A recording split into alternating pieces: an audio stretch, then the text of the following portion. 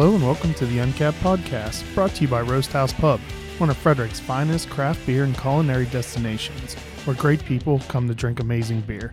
Visit them to track their taps and menu at roasthousepub.com or download the digital Pour app to track what's on tap. This is episode 125, and I'm your host, Chris Sands. Today we're going to talk about and get updates on Maryland's alcohol legislation as it applies to all three industries. And we're joined by Kevin Addix, the executive director of Grow and Fortify, and Jim Bachman, the communications manager. And anyone who doesn't know what Grow and Fortify is, you're the why don't I, you know what you're talking about, so I'll let you say it instead of me guessing. I was going to ask Jim. Yeah. So it's a firm that manages the Maryland Wineries Association, Brewers Association of Maryland, and the Maryland Distillers Guild, and more broadly, we work to cultivate and promote value-added agriculture in Maryland. Did Kevin do that right, Jim? Sounds perfect to me. All right, so I guess, first let's start talking about distilleries, because we also want to talk about the Frederick Spirits Festival and give some details on that. Absolutely. So, Jim, let's talk about that first. We'll do some self-serving stuff first, and then we'll get into what has happened in the House and the Senate this year as it pertains to the spirits laws. Awesome. So Saturday, April the 20th, 2019 at the Frederick Fairgrounds, we are working closely with the Uncapped Podcast to present the Frederick Spirits Festival. Right now we've got about 20 local distilleries that are going to be in attendance. We'll have a couple of seminars there for folks to attend, and we have 2 levels of passes available. All of the details about that event and those passes are available at frederickspiritsfestival.com.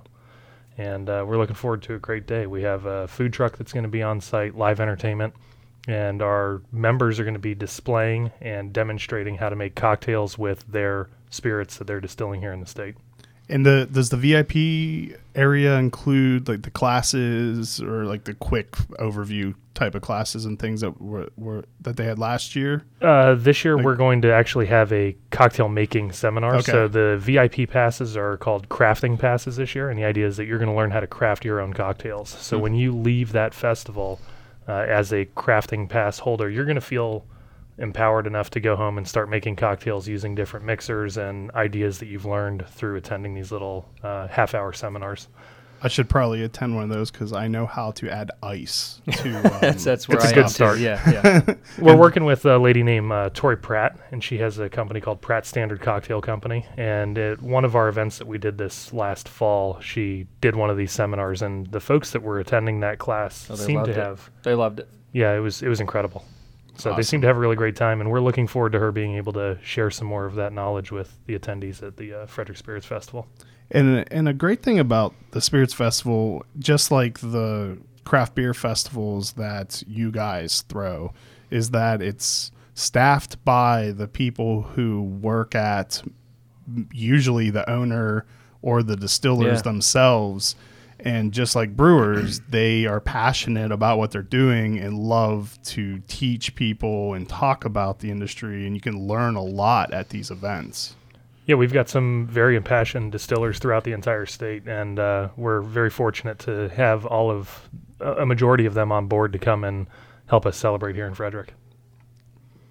So everyone should rush and get tickets to that. Absolutely. And we will also, at some point, if you follow us, the Uncapped Podcast on Facebook, we'll be giving away a pair of tickets to listeners. Absolutely.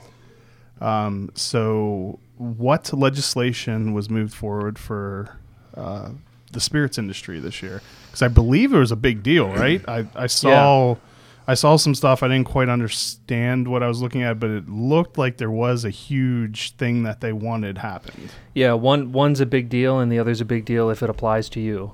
And then otherwise it would not make much sense. But it's a licensing issue. And I'll start with that one. It would simply allow a limited distillery, which is essentially like a microbrewery. It's a restaurant with a brewery attached to it, to open up in counties that don't offer a tavern license. So that's going to affect probably 3 of our members. But for them, it's a really, really big deal. The one that affects most of the members of the distilling industry is House Bill 549, and it would create a cocktail permit that a local liquor board could issue to a distillery, and it would solve the age-old concern, because only our industry is 7 or 8 years old, but very young. But the age-old problem of I walk into a distillery, and unless I know how to drink that product and am comfortable and am used to drinking that product neat, so just a little sample of it, I have no way to compare that. So, if you're a gin drinker, but you only drink gin as a gin and tonic, or a rum drinker with a rum and soda, or whatever it might be, up to now you've not been able to try it in that context. So this bill would allow that to happen and allow them to sell local cocktails up to a certain limit. And that bill has passed, as of the recording of this show, the House, and still needs to go through the Senate. And I assume you're going to be saying a lot of that today because things have started moving lots in very motion. quickly. Right. So do the cocktails fall into in conjunction with the limits of what they were able to do as tastings, or is this the number of cocktails that they can serve? So, everything comes at the result of a compromise and a discussion. So we worked with other segments of the alcohol industry to find out where that happy medium is. Didn't make sense really to track the number of drinks per person because it's hard to track that. But there's an overall limit in the bill of how many gallons of their spirits they're allowed to use in cocktails in a year. And that's how the breweries, if you think about breweries. Barrels. Yeah, it's per barrels. year How much they're the... allowed to sell, just the general flow through. And when you hit that limit, sorry, you're out of luck. Okay, so does it do away with, if you go and take a tour and tasting of a distillery, you're only allowed, 2 ounces? You're still limited in a tasting context of a certain number of samples. Okay. But then if you wanted to pay for a cocktail, because those samples could be free or charged. But when it comes to cocktails, the goal is, someone may come in and doesn't want to go through a flight and doesn't want to try things. They're there for the gin or the bourbon or whatever it might be, and they want to try it in a cocktail. Yeah, they want to see how their favorite spirit Correct. tastes the way they're going to drink it. Right. And it allows our distillers to be creative. I mean, Jim talked about the Frederick Spirits Festival and, the fact that customers want to come in and try different products and learn how to make those products. I mean, I'm a dummy when it comes to that. I have no idea how to mix anything. I can make a martini and I screw that up half the time, right? So I'm with you, ice. I'm actually not even sure what's in a martini. Well, there you go. Embarrassingly. I can screw one up for you. Yeah. It's club soda, right? Or No, is it please tonic? don't. No. Okay. Pretty sure there's Sprite. We'll talk off air. Yeah, no, there's no Sprite. A Sprite martini. The uncapped official drink. Martini spritzers. I told you I put ice. We'll stick with ice, yeah. I dropped some ice in and drink it. But at least I found that was the fastest and easiest way to start to like spirits. Yeah. And it wasn't like I didn't ease myself into it at all. It just went straight to ice. Yeah. Just drinking and it straight on the rocks. And I find just trying spirits, I will try them neat. I will try just a little sample first because I like to figure out what I'm getting into before I put it into a cocktail. But most people I've found, they like the cocktail. Even if it's just a mini cocktail, it would give the flexibility of the distiller to do a mini cocktail or a full-size cocktail. Yeah, I would assume there aren't many people going to bars and restaurants and just asking for a glass of vodka on the rocks. Or No. I mean, maybe bourbon or whiskey, but short of that, that's probably not many other things that are being drank straight at That's right. when you go out. I think as this craft distilling movement kind of sweeps across the country, you see a lot of folks that are either involved with the bar business or the restaurant business who have elevated their status by learning how to make really great cocktail recipes. And this is a huge promotional tool also for all of these businesses. You get somebody in there with a talent and a knack to do this, and all of a sudden social media is brightened up because you have new colorful things that you're able to display and really unique techniques that you may not think about as a consumer. And seeing those things is kind of enlightening. Yeah, this is a nice bill where it it's great for us as consumers because now we have variety, but for distilleries as a business, being able to sell cocktails is a huge deal for them. It's huge. I mean, it lets them show off their wares. And when you have a place like in Frederick, you've got 10th Ward and McClintock and Dragon who are doing really cool portfolios of products. They can now start blending them and, with club soda. So you're not actually consuming more liquor.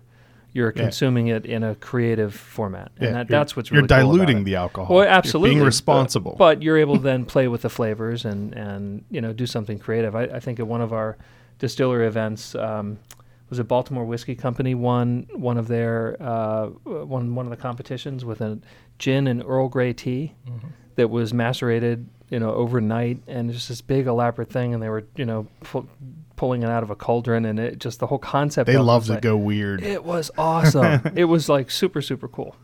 So are they allowed to use alcohol that's not produced there, or does it have to be like if it's a cocktail that calls for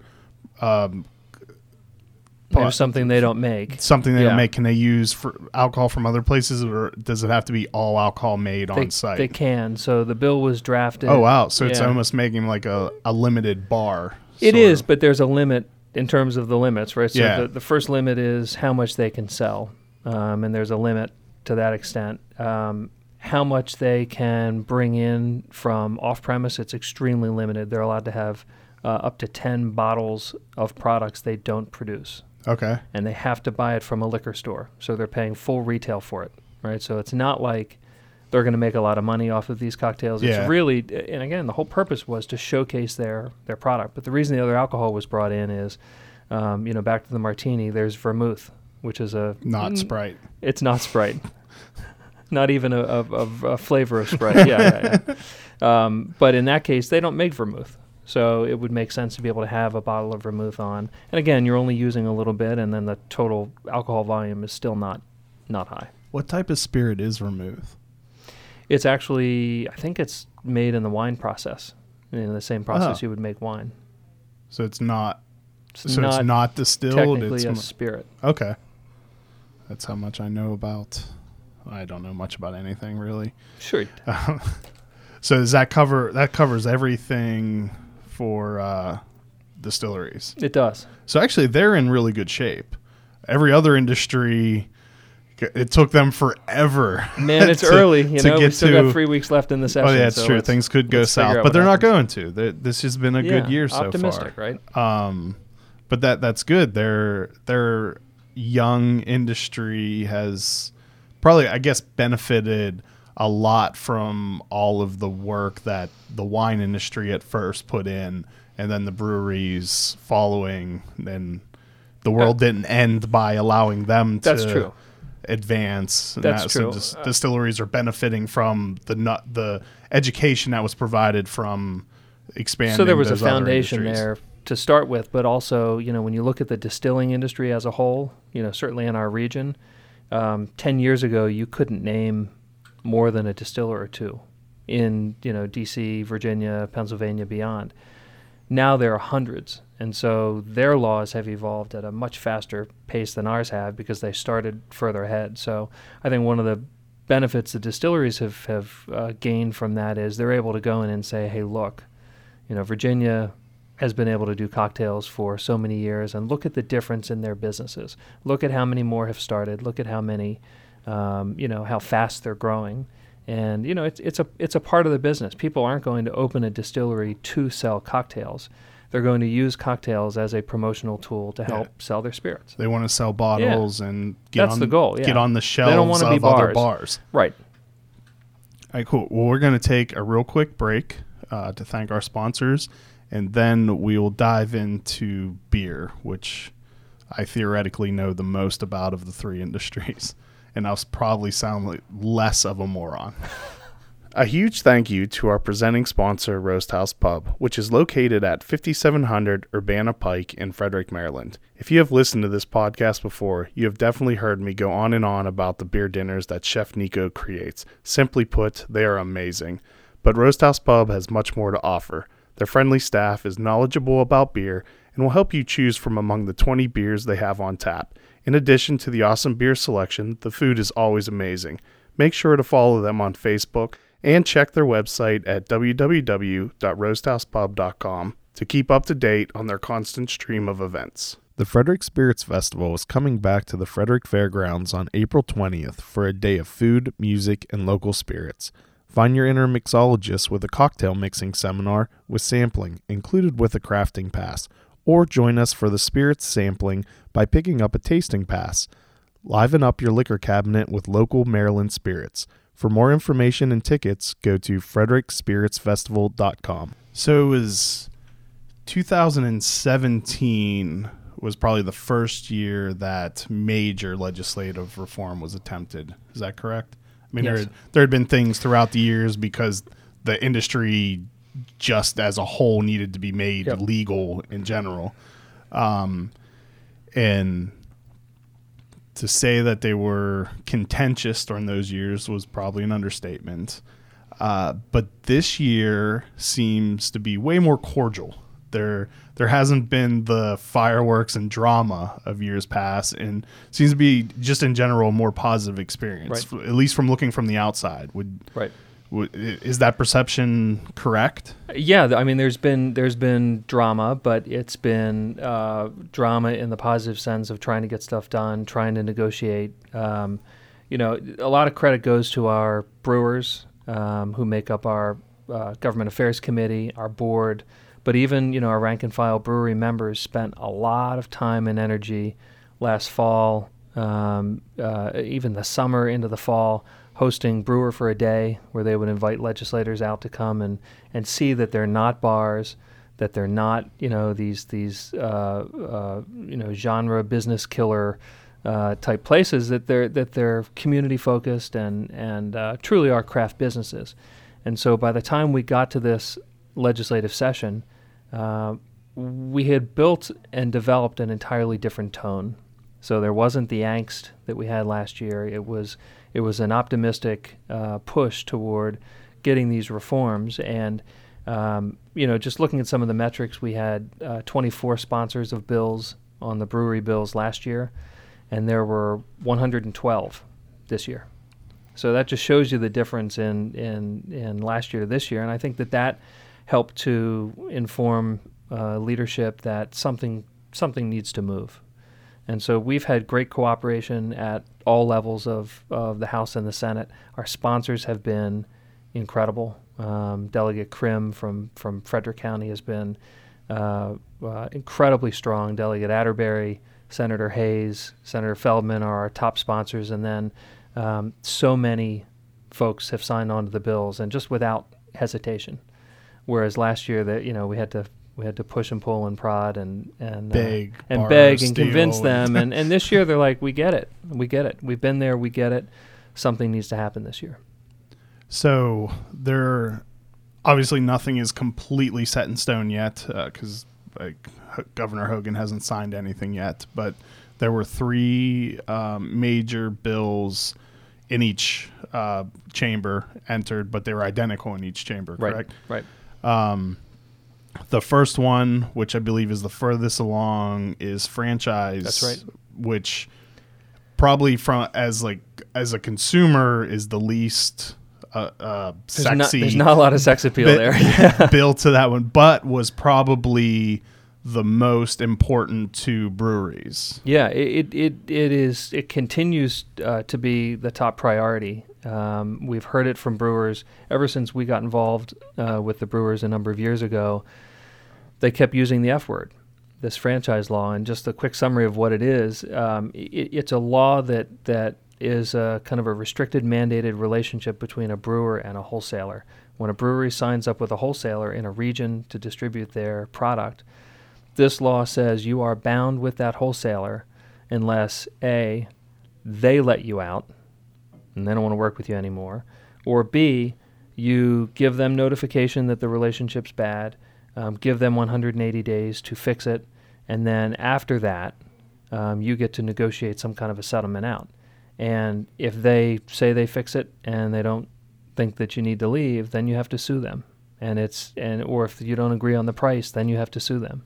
So it just didn't make a lot of sense from just a kind of a fair business dealings environment. And so, well, and then at the ugliest level too, which was probably looked at as one of the most onerous, is during that 180 days, which is an extremely long time. 6 months. They could simply just stop distributing your product, and you have no other recourse to get your product into that territory. Well, and that's the concern. And we've had a couple of brewers over the years that have had really bad relationships, and we've worked with the other side to try to get them out of those relationships.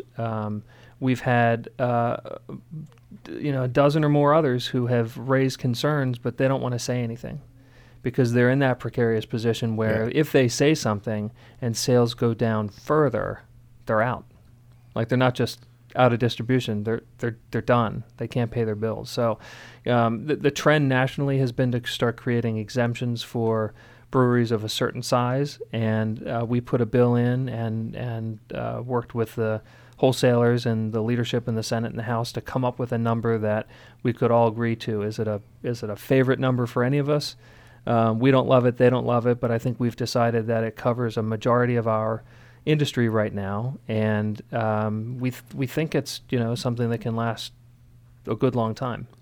And that was what it's if you produce less than 30,000 barrels. So it's 20. The final bill is 20,000 barrels. 20,000 barrels, which is probably what every one but 2 breweries in Maryland, maybe, or 3. Yeah, probably. and we're not privy to all of the numbers, so we've done voluntary surveys because it's tax data. Yeah. So unless the breweries tell us, we don't know. But from our surveys, it's probably 4 breweries. So everybody else, and certainly everybody that's opened in the last 5 years or 15 years. Yeah.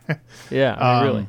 So then it's dropped to 45 days. It's 45 days. And then during that time, you have to negotiate a fair market value. Now, what does that part mean? I wasn't 100% sure. Even before that, so the fair market value comes at the end after the notification has been given. But in current law, you have to show good cause. Okay. So the good cause requirement is now gone, meaning that, if I'm just sensing that it's not working out and my sales have been declining and you might be going through some stuff and I might be going through some stuff, if I just think, I think we need to get out. Yeah. No good cause needed. So in 45-day notice, and then we negotiate a price. Like in my regular job, I have vendors that I use for IT software, equipment and stuff. Right. There's been times where I wasn't happy with their responsiveness and I was able to simply, okay, I'm not going to do business with you anymore. So I didn't need a reason to tell them I'm not going to. But if you're a brewery with you didn't need them to agree. Yeah, they just simply stopped returning their phone calls. And fortunately, unfortunately, that's not how it works with breweries and distributors, especially not right now. Right. But going forward, they can, if they get to that point where it's not going to work out, they give notice. Sure, they give notice. They have 45 days after the giving of notice for the relationship to end, and then they have to negotiate fair market value. And we looked at all kinds of other states' rules, and some states write in exactly what the equation is. If the brewer breaks the relationship, the brewer owes 5 times gross profit over the last year or 3 times gross profit or whatever it might be. And so fair market value is kind of the value of the brewer has to kind of purchase its contract back from the Correct. Okay. Because if you think about it, it's not just, if you're the distributor and I sell you my beer, it's not like you're just delivering it. You're investing in that brand. Yeah, and you're doing sales, you're doing making signage, sales collateral. You're sending promotional teams out to you're putting signs on trucks and whatever it might be. And I think in a great relationship that happens, and you wouldn't have a brewery try to bail out of it. In a not so great relationship, what actually is the fair market value of that brand that you may have pushed downward? So we like that. It's not an equation in law, which is something we thought we wanted, but then we started doing the math. It's like, well, if they're not doing a good job, it'll be clear. Yeah. If they're doing a great job and you still want to get out, you're going to pay more. You're going to pay more, and that's just the reality of it. Now, the thing that we always make clear is franchise law exists for very good reasons still for big breweries, and I'm talking like the mega breweries. Which was an argument that always I did think made sense. Like, if you're a distributor that's a Budweiser house or an Anheuser-Busch house, and Anheuser-Busch with no recourse can just say, I'm not going to use you ananymore. I'm going to go someplace else. You're going to put disparity in size. Yeah, they're just going to go out of business. Yeah. It's not.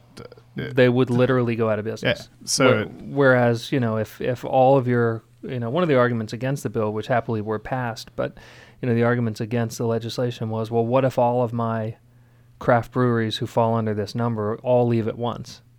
And the response they were looking for is, oh no, we can't let that happen. And I think that the market response would be, that's not going to happen.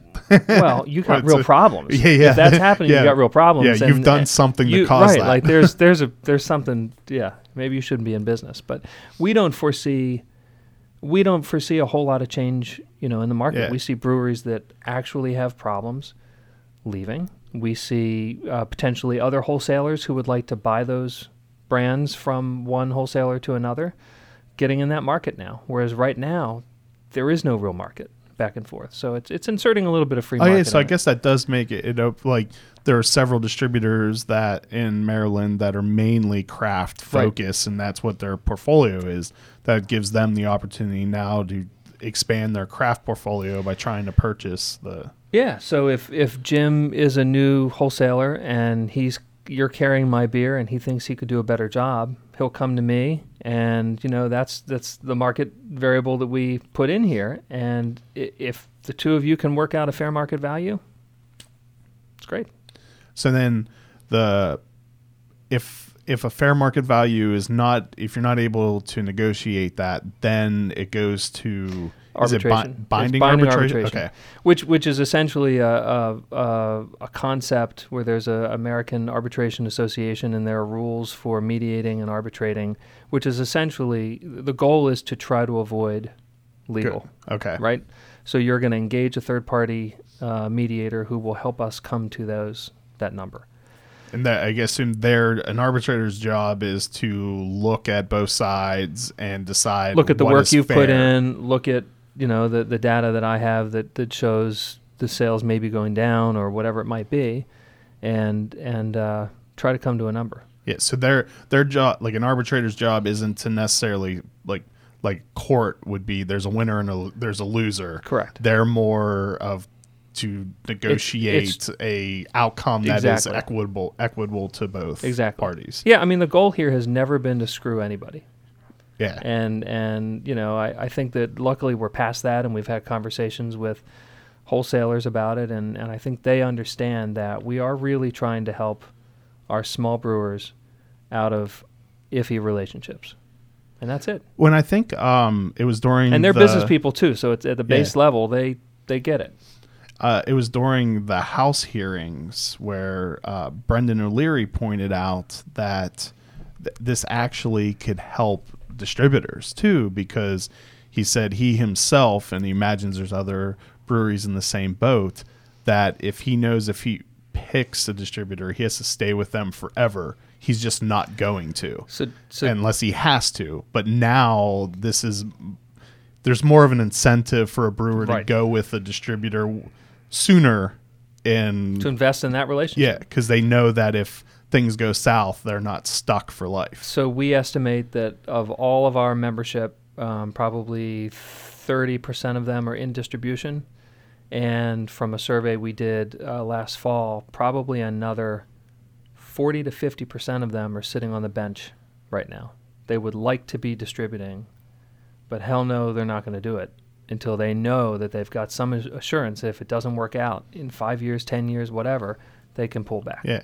Well, because they have the same arguments that distributors have for they don't want to deliver the beer because trucks are expensive. Absolutely. Employees to deliver trucks are expensive. They would rather outsource it. Yeah. Yeah, 100%. And there's a goal from both sides for this to be a mutually beneficial arrangement. No brewery wants to be in a position where they're unilaterally successful based on the work that a wholesaler is helping them get done in the marketplace. And I think this gets to the point that you were bringing up about the arbitration, is that the end result everywhere should be a mutually beneficial arrangement. It's either mutually beneficial while you're in the relationship, or it's mutually beneficial to both sides if the relationship should separate. And I think that's important.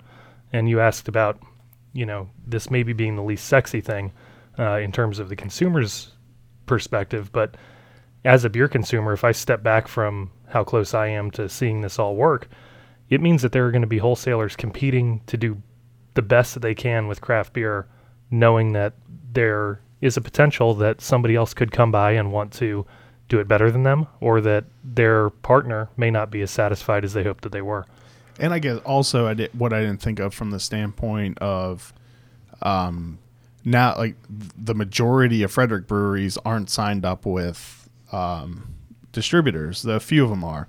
I can only assume that the rest of Maryland is dying to get beer from Frederick, and now that there's a higher likelihood that people would be willing to sign on with distributors, there's going to be more Maryland beer making its way throughout the entire state. Yeah. And as we heard from some of the wholesalers and the retailers in the testimony, they like selling Maryland beer because they make more money from it. Every can they sell, every keg they sell, every bottle they sell, the margin's better for them. So, I think after a couple of years pushing this, it just started to make sense. All right. So the next bill, which probably was the most visible, most attention paid to, was taproom barrel limits. Yep. The amount of beer that could be sold through the taproom, which we recorded an episode with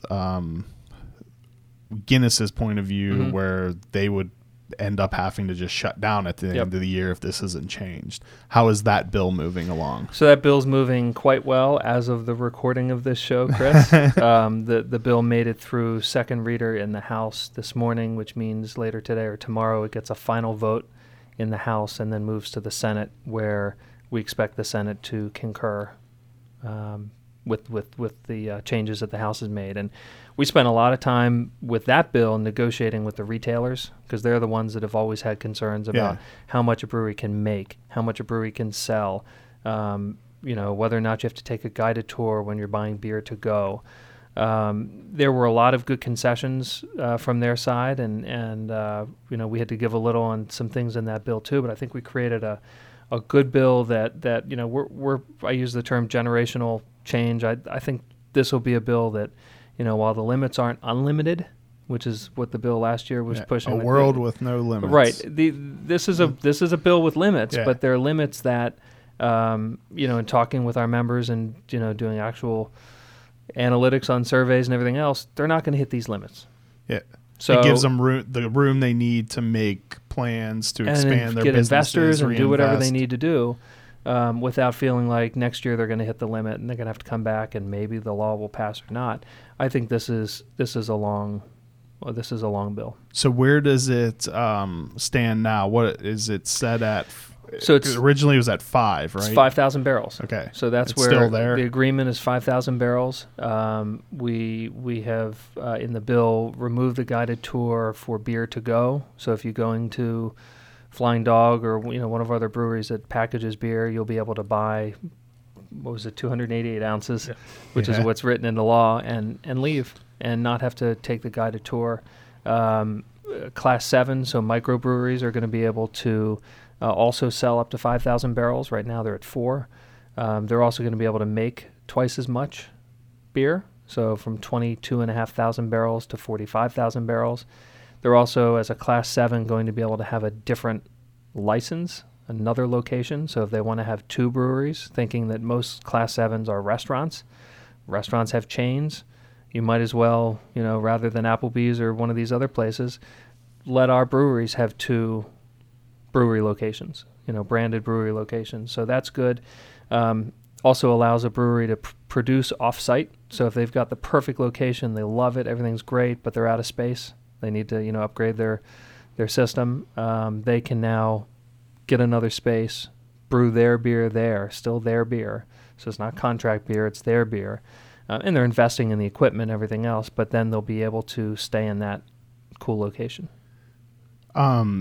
Frederick had its own Yes. bills for those things. Are they still moving along, or is it just kind of been looked at? We'll address it in this statewide one. Yeah. So the goal has been to try to address those issues in the statewide bill, if at all possible. The only two things that the local bill had that the state bill didn't have now been rolled into the state bill. Okay. And one of those is the ability for a farm brewery to stay open past 6 o'clock without having a promotional event. So they're just going to be able to stay open, still have to abide by whatever the zoning local rules are. And then self-distribution, raising the amount that can be self-distributed from 3,000 barrels to 5,000 barrels. Okay. So a big win for the industry all around. Yeah. So in one way, though, the old law was kind of beneficial because we wouldn't have Monocacy Brewing Company if places had been allowed 6 years ago to have two locations under the same license. But so is it only two? Is the limit at just two? They're able to have one additional license. Okay. Yep. Because I think in Pennsylvania you can have up to 5 under the 5 same retail. Okay, so locations. only one Yeah. production, and then Yep. the rest can only be tap rooms. Yep. Okay. And then before we get into the final one, which actually affects a lot of people also, why don't we talk about the Frederick Craft Beer Festival? Sure. Which So is one of the best events held every year. We do love it. yeah, we're very fond of that event. It gets a great turnout, and it's in a wonderful location. You know, the first year it was there, I actually hated it there. Did you? Why is that? I just didn't, because I started going to it when it was Spring Fest, when it was at Harry Grove Stadium, and I just always kind of thought it was cool there. But as I think a lot of things were learned the first year along the creek and fixed. I can't remember what it was, but a lot of things were changed after that first year, and then now along the creek it just keeps getting better and better. We're trying.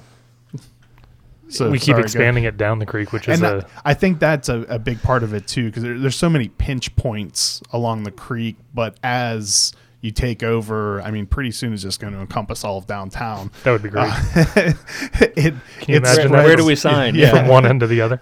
Well, Frederick is the East Coast craft beer capital, so it would only make sense. It would make sense.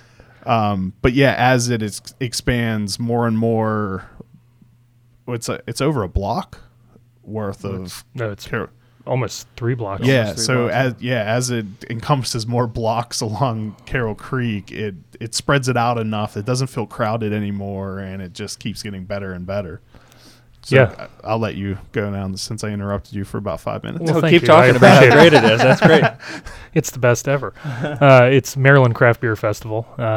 We think that this one encompasses, we do the Baltimore Craft Beer Festival and Maryland Craft Beer Festival. This is definitely the draw for all of Maryland, even though it is in, as Chris likes to refer to Frederick as the, No, people say that. and what is the quote? was Because I quoting. He don't was want to quoting. misquote It's this. the East Coast Craft Beer Capital. No, I thought there used to be some other city's name brought into that. Oh, well, no, it's like Asheville is like the Frederick of North Carolina. Got it.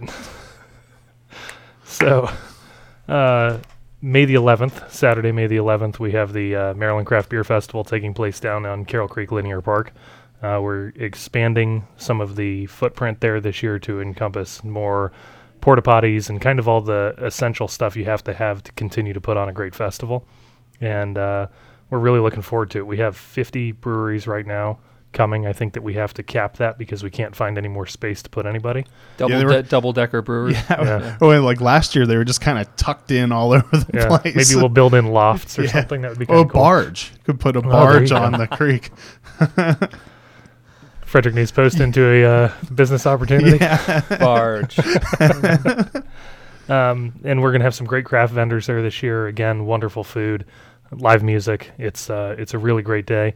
Good opportunity to come out and taste hundreds of different styles of beer and see everything that everybody's bringing out. New releases, standby seasonals, and, core brands that people are really excited to see over and over again. That's why I mean, I don't want to speak for all breweries, but brewers seem to hate beer festivals. But they seem to actually like this one. And a lot of specialty beers are brought to it. Right. and the brewery owners themselves are actually there too. So it's a really nice event for those reasons. I think that's part of the fact that this is an event that's owned by those brewers. Yeah. This is their organization putting on the Maryland Craft Beer Festival on their behalf. It gives our ownership, our members that are owners, a reason to come out and say, hey, here's our brand, this is what we do, and we want to meet the people who are supporting us directly. It's a little bit different maybe when you're going through some local town who's putting on a beer festival for themselves. But when it's coming back to the members, I think that really steps up everybody's game. It's been, when I was working in the brewing industry, it was my goal to always present the best that we had for the customers that were coming out to support the industry. So I think that's the motivation for a lot of the folks that come to that. And how quickly did VIP tickets sell out this year? We sold out VIP tickets in under an hour and a half. Despite all of the issues that came up with our ticketing that morning, we had a really successful sale of VIP tickets, and we were sold out within an hour and a half. That's huge. And if I understand correctly, we will also be giving out a pair of regular general admission tickets. Yep. So keep your eyes open on social media. And we do still have general admission tickets available. They are selling very quickly. This event does sell out every year. Yeah, it's usually a couple weeks beforehand that it's... Yeah. I mean, it's been years since you could walk up and buy tickets at the gate. So right? we're encouraging people to jump on now. We are going to do a price hike on April the 1st. We're doing kind of a early bird, I guess is what we're calling it. But the price will go up a little bit on April the 1st. The goal is to motivate people to come out to the creek and celebrate the Maryland Craft Beer Festival and see all the great breweries and live music and food that's there. There's always a great collection of food trucks. Yeah. Tickets are available at MarylandCraftBeerFestival.com, mdcraftbeerfestival.com. Awesome. We had to shorten that one, Don't- abbreviate it. Gets Don't pretty wanna long. use up too many Yeah. syllables. Yeah. It's a lot to type. Yeah. So, Don't want to have fatigue by the time you type in the URL. no. All right, so the final bill for beer was to take proceeds from excise tax Yep. and put it towards a promotion and education fund for craft breweries, Right. which basically mirrors what is done for wineries at current time. That's right.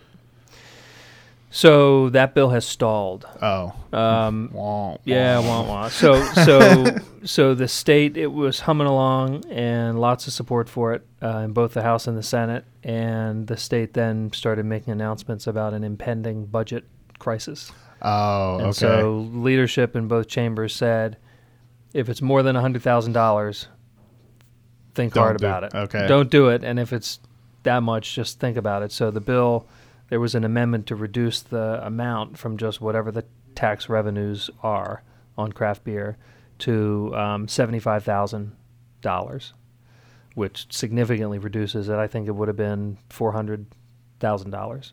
Okay. So it's down to $75,000, and then the bill just stalled because it's a money bill. And I think they're trying to figure out all the money bills hold, wait to see where the budget goes, and then once a budget's passed, if there's ways to get little things in, they'll do it. Yeah. I have some snide comments to make, but I think I'll refrain from Yeah. saying anything negative at the moment. So, well, hopefully... You can take they up your next show on that. Yeah. Yeah. Hopefully someone will lift some cushions Yeah. or find some money Yeah.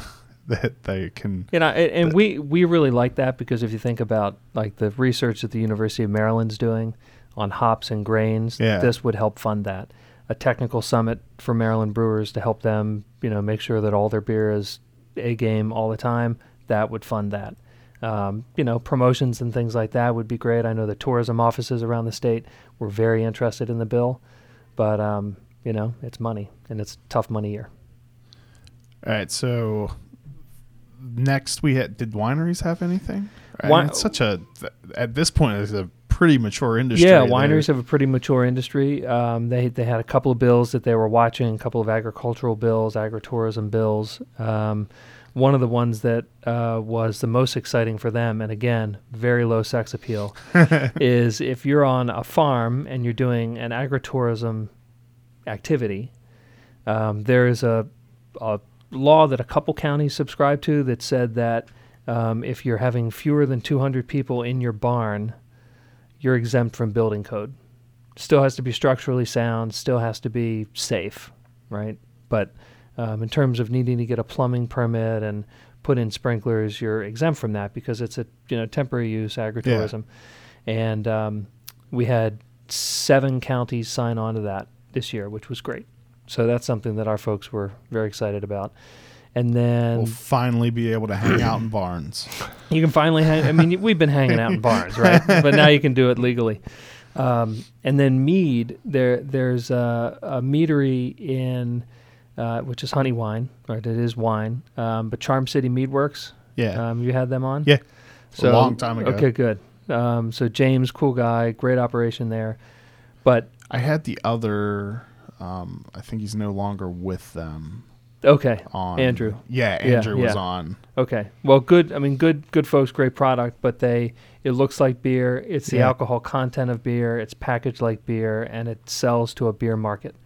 So they've been selling through beer wholesalers. They tried through wine wholesalers, and the wine wholesalers didn't really know what to do with it. So he started with a beer wholesaler. Beer wholesaler loved it, but because he was a winery using beer wholesaler laws, he could only sell to one beer wholesaler. So breweries sell to 5 across the state or 10 across, however many they... Yeah, whatever. It's whatever carved the region up by is, the territories, kind of. So what he had to do was he would sell to one, who would then sell to another, who would sell to another. So if he got an order for a case of these cans in Ocean City, he had to sell it to his Baltimore distributor, who sold it to Buck Distributing in Southern Maryland, who sold it to Wantz Distributing in Western Maryland. Everyone gets 5 cents. And they're all they're literally driving it around. So the stuff would get to Ocean City in like a year at the end of the season, and so there's a bill that will, and it's passed. It's gone through half the process. It would pass. It would change the definition of mead to be produced by a winery or a brewery. Okay.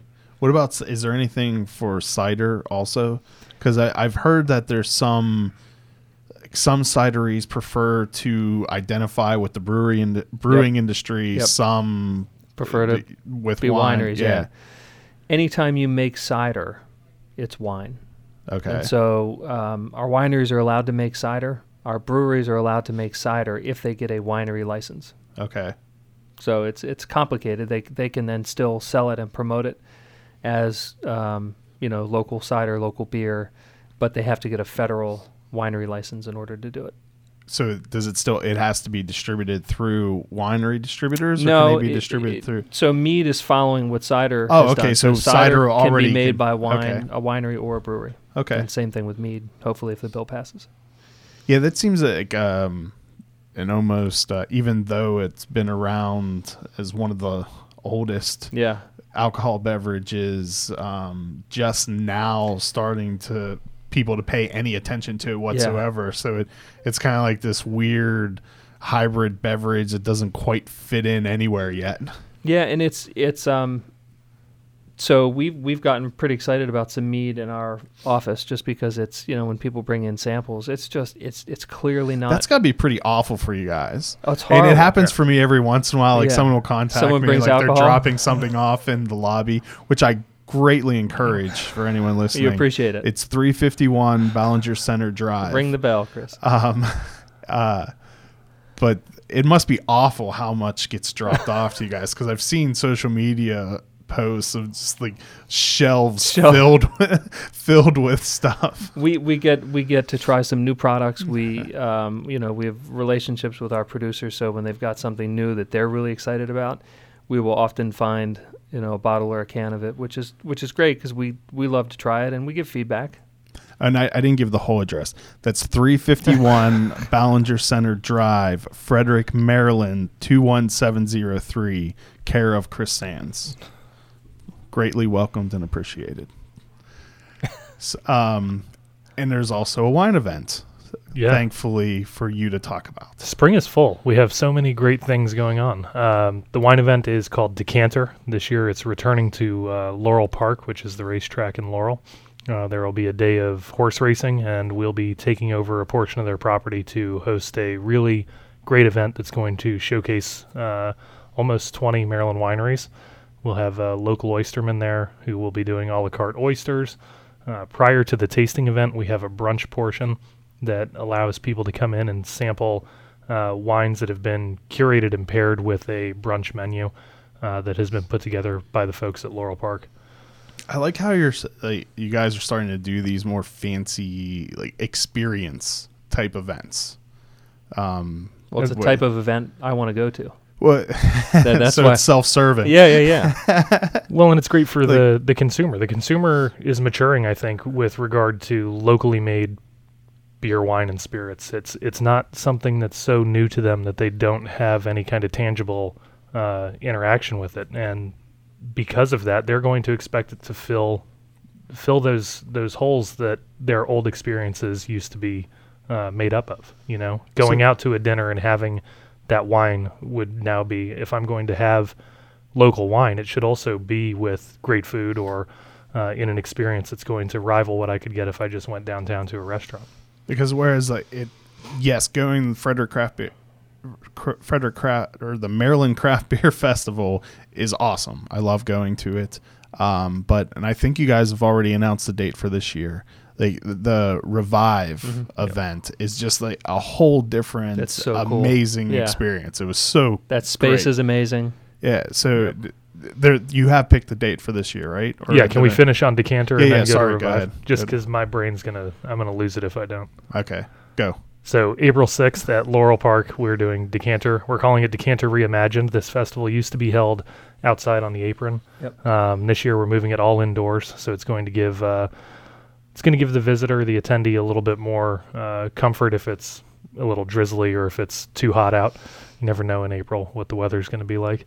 And it's going to really focus on kind of the resurgence of Maryland's focus on quality in wine. Our winery members have been making a very concerted effort to continue to make great products, and this is going to showcase that in a more elevated way than just out on the grass under a tent.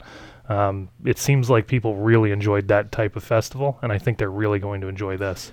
Plus the backdrop of the horse racing. So I don't know, have you ever been to Laurel Park? No. So I mean, it's so cool, and I don't know a lot about the horse industry in terms of racing and the history of it. I know a little bit, but to see there and be engaged in it is incredible. And so that's one of the renovations they've done at Laurel Park is they've got these huge windows. So right where we're going to be, you're steps away when they ring the bell and sound the horn. Cool. You can see all the horse racing live. If you want to go outside, you can go outside. And if not, you can see all the live racing. You can see the entire track from where we are. So it's an incredible facility. And the venue is totally immersive. In one of the portions, they have, it's almost like wall to wall, this display that will show the racing live. It really is a captivating place. We went and did a walkthrough there, and it's more beautiful than you could imagine. It looks like a luxury hotel compared to a racing facility or, maybe what you would see of a racetrack in the movies. It doesn't have like the white walls or anything. It's beautifully appointed. It's fancy. And it's meant to host events like this, and I think it's going to be a perfect venue for what we're doing. So we have brunch tickets available now. They're $85 a person. That's a 5-course small plate brunch. And then we have $35 tickets available for the tasting experience, and that's where you come in and you get a glass and you get to sample some of the wines there. And then if you select wines that you really enjoy, you can either purchase those bottles to take home or purchase a bottle and drink it there while you're watching the races. Nice. And we will be giving away tickets. Yeah, let's do a pair of those too. Awesome. Everyone gets a ticket, but someone gets a ticket to everything. Everyone gets a chance at a ticket to everything. Don't get to quite be Oprah, but like Oprah. Look under your seat. Yeah. All right, so now let's go back to what I interrupted you with, Revive, and how amazing that was, and when will that be this year? The date for Revive this year is August the 24th. I believe so. And we're really excited about that. That venue at the Shrine is awesome, and we're really excited that they're willing to have us back there. It was a great place for our members. They all walked in, and Eric Gleason at Barley and Hops, I remember walking in with him and his jaw dropped and he was like, I cannot believe this place. It's awesome. It was beautiful. It's serene. It takes your breath away, and it really makes you appreciate the whole event. It's not just, hey, I'm here because the beers are going to be great. It's, wow, all of this is just it's like sensory overload. So we're excited about that. We're going to have 18 breweries there this year. We've decided that like last year, some of the breweries were pouring maybe 2 beers. This year, we're going to make it so every beer is poured by a different winner. That's great. So if there were any overlaps, a brewery won 2 golds, they'd get moved out of one of the categories and we'd move down to the next medalist. Okay. For an opportunity to just provide more variety and tell a story about what our brewers are doing more broadly by having more of them in attendance. We're still going to work with a good group of local restaurants to bring food in and pair, and we're really excited about it. Which the job they did at pairing the beers with the small plates last year, it was just phenomenal. It was ridiculous how good a lot of those were. Well, actually, all of them were. Yeah, I don't think that there was anything after that night that any of us were like, I can't, I didn't see how that worked or anything. Everybody was walking around, I think, for days. We got back in the office. There were some crazy pairings, but they were They worked, and they were great. Yeah. We got back in the office on Monday, and I think we were all still talking about how great some of those dishes were. And the beers that were there were all fabulous, too. So we're really looking forward to that. The background of that event is that this is the celebration of the winners from the Maryland Craft Beer Competition. So we are starting to open up our registration for that so the members can start to register for the competition. And then once the competition occurs, we will make the announcements publicly of the winners of all the medals and the best of show at Revive. Awesome. When do tickets for that start to go on sale? I think we'll probably have those up by the first or second week of April. Awesome. So people should look out for that because it really was an amazing event. All right, I think we've covered everything at this point, right? I think so. All right, so we will try to turn this around quickly and upload it. I'll probably upload it out of our normal upload cycle.